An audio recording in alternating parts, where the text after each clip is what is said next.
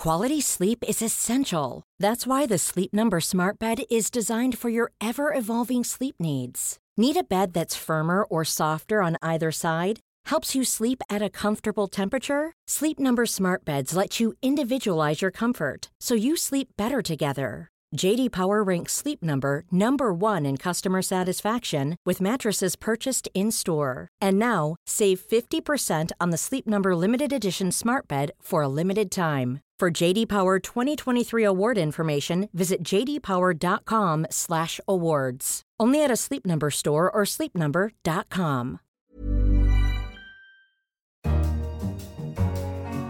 Hello, I'm Simon Long, The Economist's finance editor, and this is Money Talks. Later in the programme, why an ever-increasing number of young men in America are dropping out of the job market to play video games. The hard question is that the decision that they're making, or are they instead being, forced out of the workforce for whatever reason, and then choosing to play video games to occupy their time? And we meet a researcher who's been investigating if papers written by female economists are somehow clearer and more precise than the ones written by men. If it were something about women just writing more clearly, then we should not see any kind of a readability gap. We don't see that. We see, in fact, a widening gap. But to start, the surprise news of a snap election in Britain on June the 8th. I'm joined by my colleague Philip Coggan to talk about what this might mean for the markets. But first of all, Philip, let's get the procedure sorted out. We have fixed-term parliaments now in Britain. The Prime Minister has said she would like an election on June the 8th. Do the markets take it for granted she will get one? Yes, they do, because the opposition parties have indicated they will vote to support an election. Under the new system, you need a 2/3 majority in Parliament to get an election. There'll be a vote on April the 19th and is expected to pass through that stage, and an election will be called on June the 8th. In practice, it means that we don't have a huge change from the system that prevailed before 2011, when the Prime Minister could choose to call an election when they liked, because which opposition would say, oh no, we'd rather not get the chance to oppose you and form a government? They're almost always likely to agree to the election for fear of being called chicken. The usual cliche, I suppose, is that markets hate uncertainty, and by definition, an election introduces an element of uncertainty into British politics. So is it fair to say that the markets will be displeased by this? Don't think it's completely fair to say. If you look at what's happened, sterling fell by a cent or so before the announcement because they weren't sure what Theresa May was going to say. As soon as she announced it was going to be an election, then sterling bounced again and is up against the dollar and the euro on the day. The equity market is down. Now, it's quite hard to disentangle this because European equity markets are down anyway. There's been some weakness in the iron ore price, which has hit mining shares, and that seems to have forced down markets generally. But the FTSE 100 is down more than either the German DAX market or the French CAC, which of course has its own election to worry about next Sunday on the 23rd. So that may be connected to sterling's rise, though. So in Britain, a large proportion of earnings of the big companies comes from overseas. When sterling falls, that increases the value of those overseas earnings in terms of the pound. When sterling rises, that decreases the value of those earnings. So by and large, since the Brexit referendum, we've seen days when the pound has fallen lead to a gain in the FTSE 100 and days when the pound has risen lead to a fall. A peculiar feature of this election is, I suppose, that there's one dominant issue, which is, as you mentioned, Brexit, but that you have both the ruling party and the main opposition Labour Party saying that the will of the people as expressed in the referendum must be respected. So it's not going to change very much, is it? No, the hope of the markets, and I think that's why sterling is up, is that Theresa May will get a bigger majority. Some opinion polls have her 20 percentage points ahead of Labour. This will allow her not really to see off the threat from the Labour Party or other opposition parties like the Liberal Democrats, but from her own backbenchers, some of whom are pushing for a very hard Brexit indeed. So with a majority at the moment only in the low double digits, she can be defeated if she compromises with the EU on things like freedom of movement or paying money into the EU budget. I think the hope in the markets was that if Theresa May had a majority of 100 or so, then she'd be able to see off the threat of those hardliners. Thank you very much, Phil Coggan, and I look forward to discussing the results with you as well. Thank you. Next, a sweet story. Later this year, the EU is to abolish its production quotas on sugar beet production. This is likely to have a big effect on the market, not just in Europe, but worldwide, affecting also producers of cane sugar in Africa, the Caribbean and the Pacific. To look at likely winners and losers, I'm joined by the economists Rachana Shanbhogue. Rachana, on the face of it, it seems odd that Europe's still producing a lot of sugar at all. What's the history of that? The history dates back to the Napoleonic Wars, Simon, when England blockaded France, which meant that she could no longer import cane sugar imports from the Caribbean. And that led to a technique being developed using sugar beet, which turns out produces white sugar that is indistinguishable from sugar produced from sugarcane. And that sugar beet production has been protected by the EU's quotas on production and imports. Why are they now being lifted? The EU for some years now has been trying to make its agricultural policy more market-oriented, to bring down prices of the foodstuffs and to make farmers more competitive. For example, back in 2015, quotas on the milk production were lifted. So from October this year, production quotas on sugar beet farming, as well as minimum prices for sugar beet, are going to be abolished. So are we going to see a huge glut of sugar beet production and prices fall quite sharply? Prices have already fallen quite sharply as the market has sort of adjusted to what's going to happen in October. And thanks to some restructuring funding from the EU, a lot of inefficient producers that were propped up by state support have now closed down. Market observers expect sugar beet production to increase by as much as 17% this year. And presumably the sugar cane producing countries must be worried by this. Although the EU is liberalising the way in which its sugar beet is produced, imports on sugar cane will still remain. And as prices in Europe fall, sugarcane producers will no longer make as much revenue as they used to from exporting sugar to Europe. What's worse from their point of view is that Europe will also become a net exporter of sugar to the rest of the world. Now that they're not supporting their sugar beet farmers, they'll be free to export as much as they like to countries in Northern Africa and the Middle East. And do these sugarcane producers overseas, do they have any allies, as it were, within the EU? Yes, they do have allies, Simon. There are sugarcane refiners in about 9 member states of the EU, including Tate & Lyle in the UK, for example. And they're really keen to receive freer access to cane imports, because without that, their margins are being squeezed as the prices of white sugar fall, but the prices of raw imports stay the same. And that's one reason why Tate & Lyle and Britain decided to support the Leave campaign during the Brexit referendum. Rachana Shanbhogue, thank you very much for joining us. Next, as video games get better and job prospects worse, more young men are dropping out of the job market to spend their time in an alternate reality. Is this the beginning of something big? Philip Coggan has been speaking to The Economist's free exchange columnist Ryan Avent, and he began by asking him if young men in America really are dropping out of work in favour of playing games. It looks like that to some extent if you dig into the data, and there have been a number of economists who have really decided to tackle this issue. And what they've found is that since 2000, there has been a pretty significant decline in participation in the workforce among people in their, and especially young men without college educations, in their 20s. And it's been a decline of about 10 percentage points, which is pretty substantial, and that's not just due to the crisis. And so when they then go and look at surveys of how people spend their time, what they see is that most of the reduction in work, is matched by a rise in leisure, which is or time spent not working.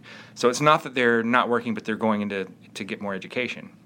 And then about 75% of the increase in leisure time is spent playing video games. And so, if you just take the data at face value, it kind of looks like these young men are saying, we don't want to work, we want to go play games. And I think the hard question is that the decision that they're making, or are they instead being, forced out of the workforce for whatever reason, and then choosing to play video games to occupy their time? And how do we tell the difference? I mean, surely 20 years ago, a lot of young men sat at home and watched TV as the alternative to going to work or went to the pub. How do you tell which is driving which? Well, it's really hard. It's not very easy. And I think one thing I've tried to do is actually to go and talk to some gamers. And you can find examples of people who say that they've made this choice consciously, that they will go and get a job and work for a little while when they are sort of desperate for funds, but that actually they're pretty happy spending as much time as they can gaming. I think in my sense is that the more common experience is that people have had struggles finding good jobs, and that while they're out looking for better jobs or while they're trying to find a new job after being laid off, you can only spend so many hours a day filing job applications and knocking on doors and so forth. And so they're using that extra time to game, which is, games are better than ever. It's a very satisfying way in some sense to spend your time. I think one thing that's interesting to look at is what the prospects have been like for young workers over the same time period. That could give us some sense of whether people are being pushed or whether they're jumping. And since 2000, things really have looked quite difficult for young workers just entering the labor force, and especially for people without a college degree. So the real wage in rich countries, or in some rich countries, that's earned by people without a college degree is lower now than it was in 2000.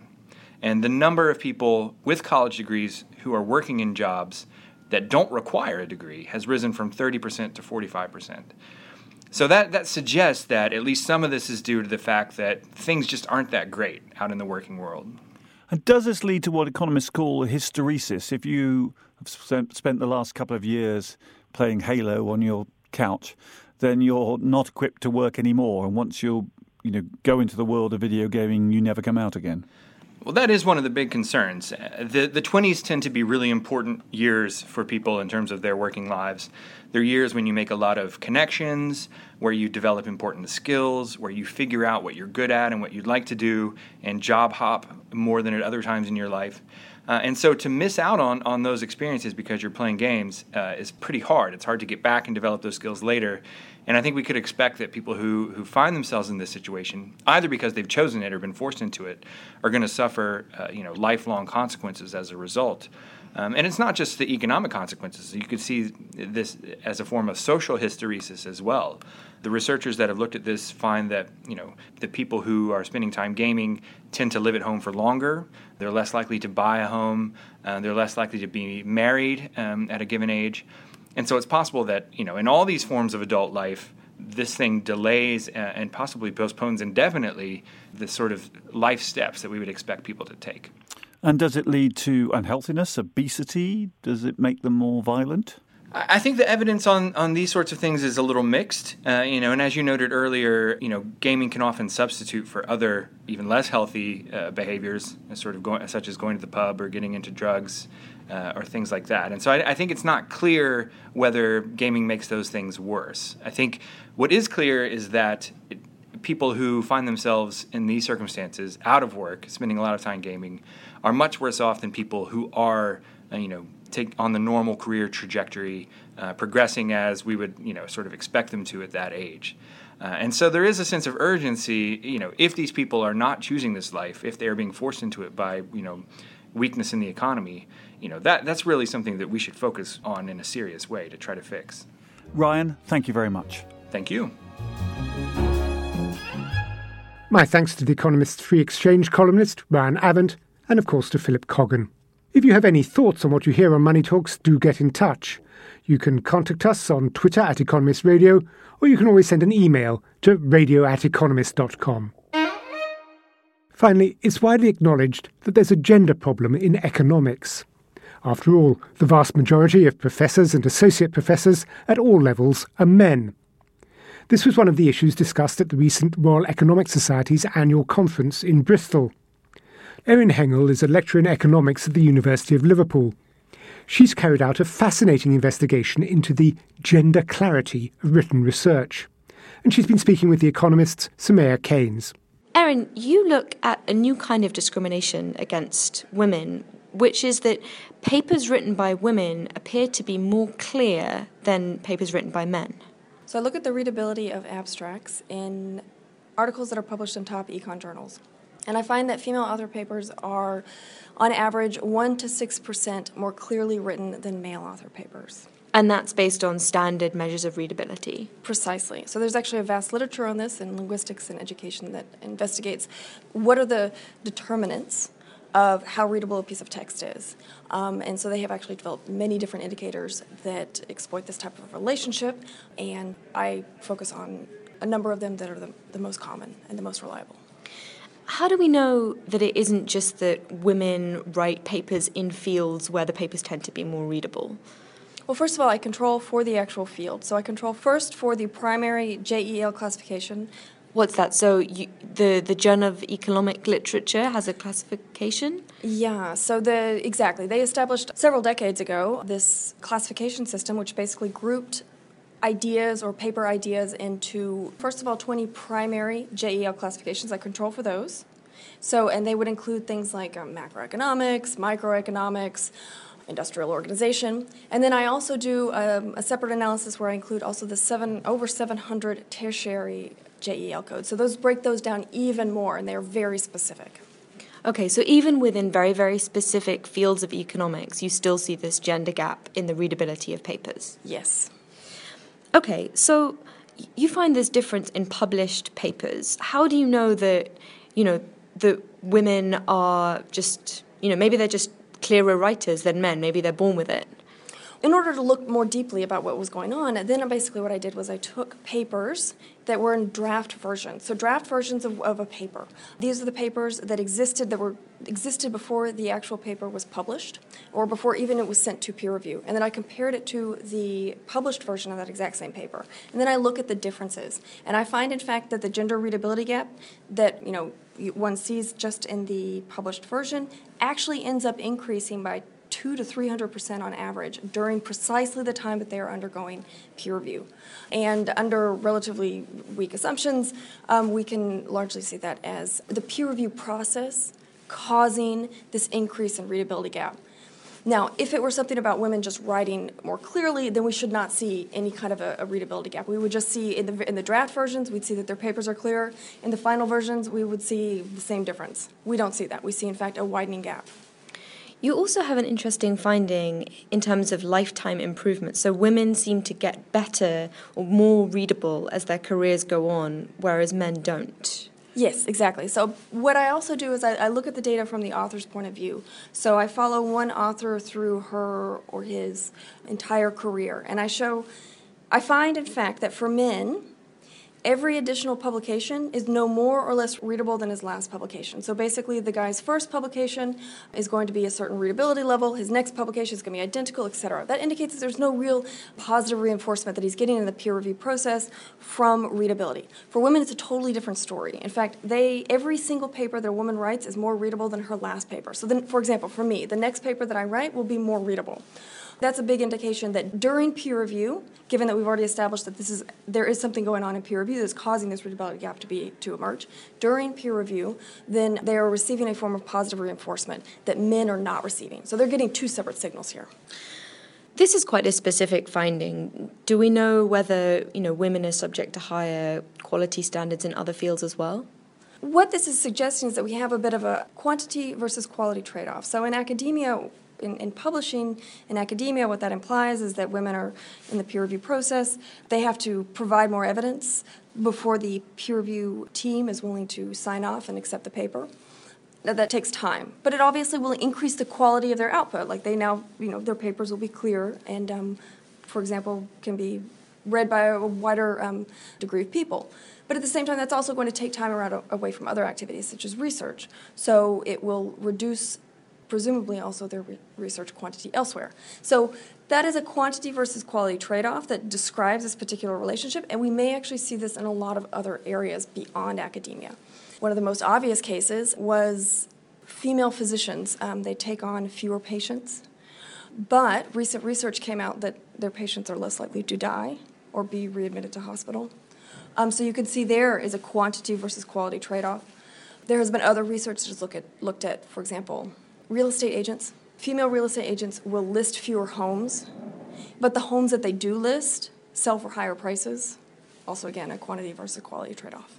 Wonderful. Okay, so the peer review process is a problem, but this is one example of much, much wider set of cases of discrimination against women where they're held to higher standards, and that means that they have to spend more time in achieving the quality that is expected of them. Yes. Erin, thank you very much. Thank you. My thanks to the economist Soumaya Keynes. And that's all for Money Talks this week. To read more about the topics discussed in this show, pick up the latest issue of The Economist or visit economist.com. And do join us again next time. In London, this is The Economist.